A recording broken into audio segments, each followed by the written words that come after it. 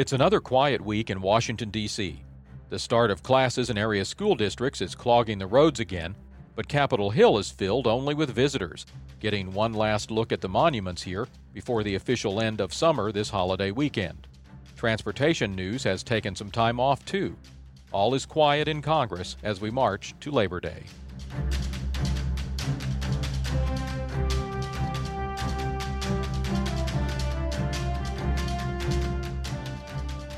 This is Hard Facts. I'm Robert Johnson.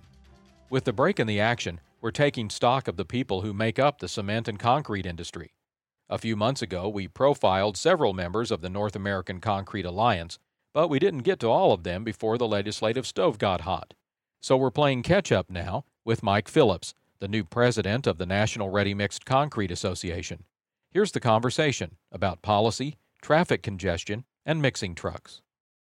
Now, when I think of ready-mix concrete, I think of the big mixing truck with the spinning parts and all of the action, the big trough coming out of the back and the concrete going everywhere. That's what I'm talking about here, right? Isn't that what we're talking about here? You are thinking very, very well. There is a misconception, and I think that probably 95% of the public do not know the difference between a cement truck and a concrete truck. So what you described is a ready-mix concrete truck. So you were right on the money. When you said there's a difference, I thought maybe there was another vehicle. There's one vehicle for delivering concrete to the job, and it's the one I'm talking about. There's more than one, but yes, the one that's typically used is the one you talked about, and it's a tanker that delivers cement to a concrete producer. So it's a longer, elongated truck versus a spinning ready-mix truck that you described. Did I get all of the parts right? Did I name them correctly? So far, so good. You're doing pretty well. I should be interviewing you. Well, I played with a lot of toys that looked like that when I was a kid, so I had a lot of time to study them and watch them move while you push them along. It really is an iconic construction vehicle. Why do you think that is? We're not only in the logistics business, but we're in the manufacturing business, and it is a perishable item. So after a certain amount of time, that concrete starts to set up. So you really do need to get it from your manufacturing site, your plant, on the road, and you need to agitate it. That's what the turning of the drum does. It agitates the concrete.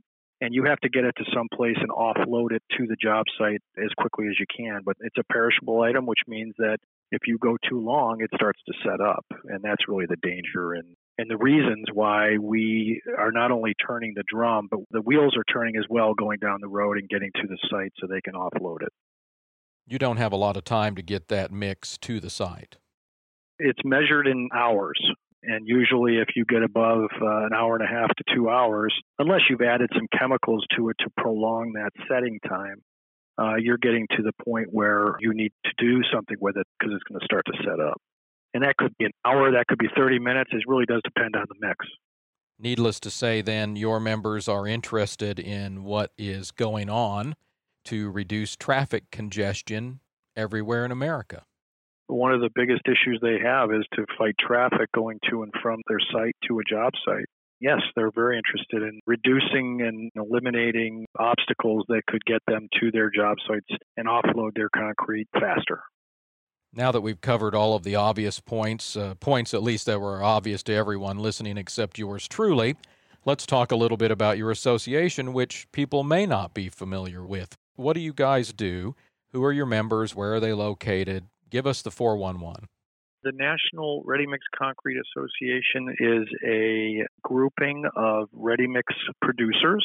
So these are companies that produce concrete and put them in those trucks that we just described.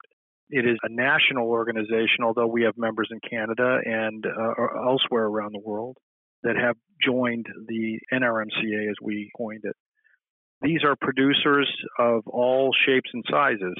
They're in every 50 states across the country, and they're all different size as far as the number of plants they have, the number of yards of concrete they produce every year. You've got some mom and pop companies. You've got some which are sometimes small and medium sized companies. You have medium to large, which could be regional players, or you have multinationals that are vertically integrated and have cement production within their portfolio as well as aggregates production within their portfolio. So a vertically integrated company, and many of those are the multinationals, the global companies, will have cement production, concrete production, and aggregate production, and they usually supply themselves some of that cement and some of those aggregates. Ultimately, though, it's a truly local business, isn't it? Because of the need to get the product to jobs quickly, you can't be far away from your customers. You're spot on, not only in the cement world, but in the concrete world even more so. I mean, the concrete world is, as we talked about earlier, you've got a perishable item that needs to get offloaded in a very short period of time. So it is a local business. It does come down to local markets and local decisions, and that's the beauty of our business. Not one fit for everybody. Every one of the markets that we're in is very unique and has its own challenges. Do you have any sense how many people work in this business that is your association? Yeah, I do know that we have over 400 members, company members within the NRMCA. And again, you can't really put a number on 400 times a certain number of people because of the size varies with each of those members. But it's a significant amount. As a matter of fact, as we go up on the Hill and talk in terms of our business to legislators, we try to talk to them as far as the importance of our business, our association, our members in terms of votes. It's a very impactful association and membership. I assume it's thousands of jobs, though. Oh, it's tens of thousands of jobs, if not more. Let's talk about Washington, D.C. You're here in this area, as am I. So, we're following what's going on over in Congress with all things transportation policy. What is on your association's list when it comes to thinking about wandering the halls of Congress? We have a government affairs staff. We work very closely with our sister company, the Portland Cement Association, to make sure that we are putting forth the best efforts. And many of the efforts within the NRMCA have to do with regulatory issues or other things that we want to stay on top of for our members to make sure that they are unencumbered by some of the regulations that could arise and have arisen in the past. So we are very, very focused, making sure that we are on top of those issues, as well as, in my mind, it's a lot about creating the relationships, making sure that the legislators up on the Hill know who the concrete person is, when in fact we have to have a dialogue with them about an issue that is facing our industry. It's really difficult to make an impact with legislators if they're seeing you for the first time and you're asking for a favor. In an environment like today, I think it's incumbent upon us to really get to know as many on both sides of the aisle as we can to help us anticipate, and when we do anticipate and see issues that face our industry and our association and its members, we're prepared to have a dialogue with someone who already knows us. I want to get into some of those issues you're following, but before we do that, when you're visiting members' offices, talking to staff, sometimes the members themselves, do you find they know much about this business? I think they know very little about our business, and that's what makes it very challenging. I'll guarantee you most of them do not know the difference between cement and concrete trucks or cement and concrete in general. And it's an educational process that we go forth, and we're very good at walking them down the path of, let me explain to you who we are, what we do, and why it's important to not only infrastructure, but also to all things that are related to construction and to our society. The importance of concrete in our society is very understated and should be expanded quite a bit from a societal standpoint. If people knew how impactful concrete is to our society, they'd know more about it, that's for sure. On the issue side of the coin, regulatory issues is how you described your agenda. Is that working with Federal Motor Carrier on driver rules, safety regulations, that sort of thing? Is it that plus other items? What is it? Well, some of the issues that we face and some of the opportunities we have are things like hours of service. How many hours can a driver drive during a day? The more flexibility that the regulations give the producer member, it allows them to have more flexibility when it comes to how they utilize their resources, their drivers. So we're keen on those types of things. That's just one example. I'm more interested, and this is what I've told Andrew Terrell, who is our government affairs person, is make the relationships, anticipate some of what we may see down the pike, some regulations that you're hearing the drumbeat of, and let's get on top of it. Let's get ahead of it. I'm more concerned about what's coming down the pike than pressing issues today. I think we've got a more friendly regulation president, so we're not facing all too many huge challenges, but I want to make sure that if there are some coming down the pike, we anticipate them. Is there anything you're worried about right now that might be on the horizon? Well, there's always things. If you talk to Andrew, he could probably serve up a few of them better than I could, but as long as he's got his eye on the ball and as long as he has as close to a crystal ball as he can get from what is being said up on the Hill and what the ebb and flow of some of the conversations, that's more what I'm concerned about. I assume you're also interested, though, in the funding side of this, because if we're building more roads and bridges, transit systems, you're delivering more concrete. No question. And, the situation that we're in today with the transportation funding, infrastructure funding, it is frustrating from a construction standpoint. I drive a lot on the roads across this country and see the issues that we are facing. It is frustrating because it should be a bipartisan issue. It's a safety issue. It's a global competitive issue that we have the best infrastructure to be able to move goods and services around this country. And seeing what's being done today, and I don't know if it's reluctance or if it's just the inability or the unwillingness to work together across the aisle to get this very important issue solved is too bad. It speaks volumes of the condition of our Congress today. The revenue question is usually the one that holds things up, and gas taxes are on the lips of folks around here, trying to figure out whether we should stick with a gas tax, whether we should raise it, whether we should try vehicle miles traveled, all of these different ideas. It puts you in an interesting position because the revenue is necessary to do the projects, but your business is in many ways focused on driving around with your product. How do you balance those two competing questions? Well, there are some necessary evils to the business that we're in, and part of that is transportation and fuel.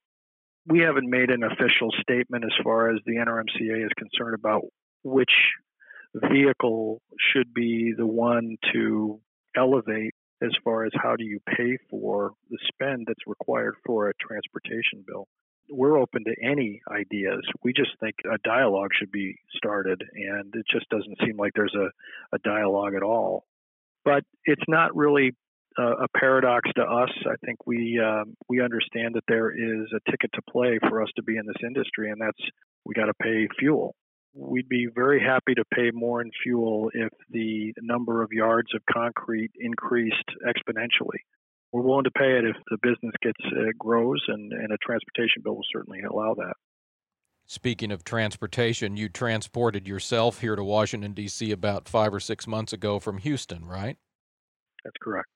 Has Washington, D.C. lived up to its billing? Are you finding it to be as exciting as everyone thinks it is in the rest of the country? Well, from a personal perspective, it is very exciting to live so close to an area that has so much to offer. I'm somewhat of a history guy, and I love to walk through Arlington National Cemetery. I love to be able to walk along the monuments. I love to walk through the Smithsonian. There is so much to do. And when we have guests come in, which we have over the last few months, it's a huge menu of options. That's very enticing from a personal perspective. From a business perspective, there's challenges that come with living around the D.C. area. You and I talked about the cost of living, and you've seen it and I've seen it. The road, the infrastructure here, it leads itself to quite a bit of traffic issues.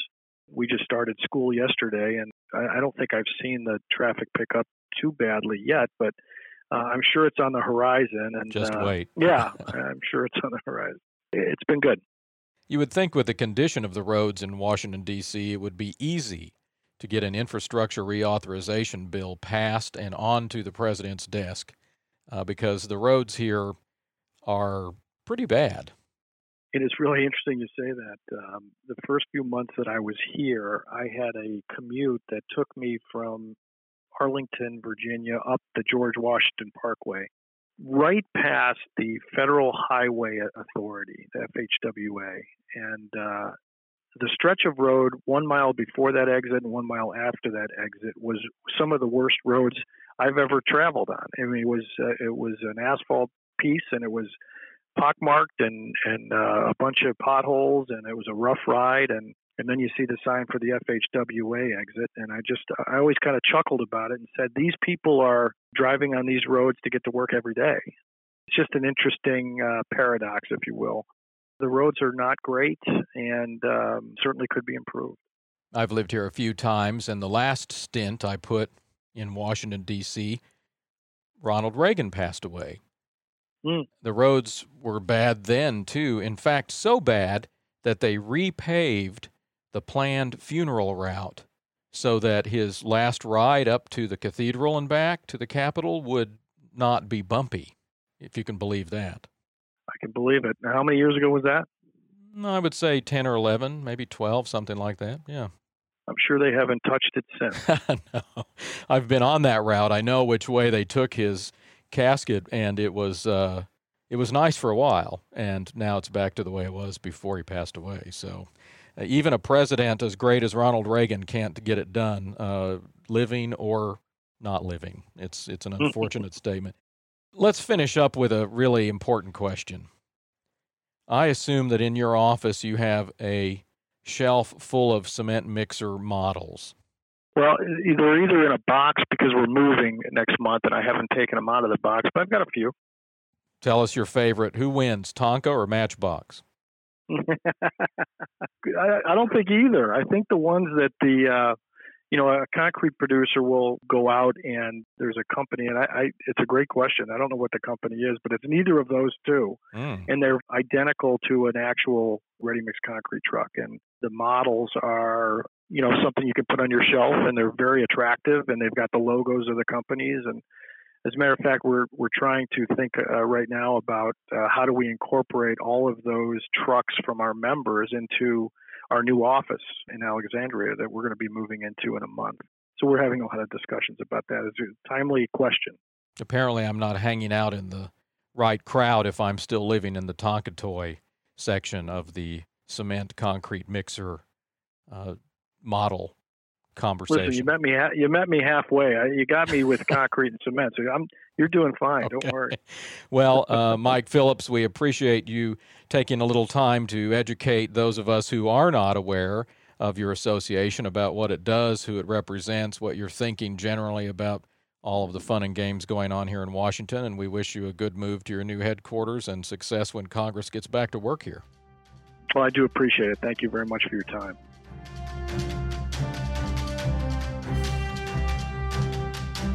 We're back next week with more conversation about issues impacting the cement and concrete business on the only podcast covering the issues that matter to those helping build America's infrastructure.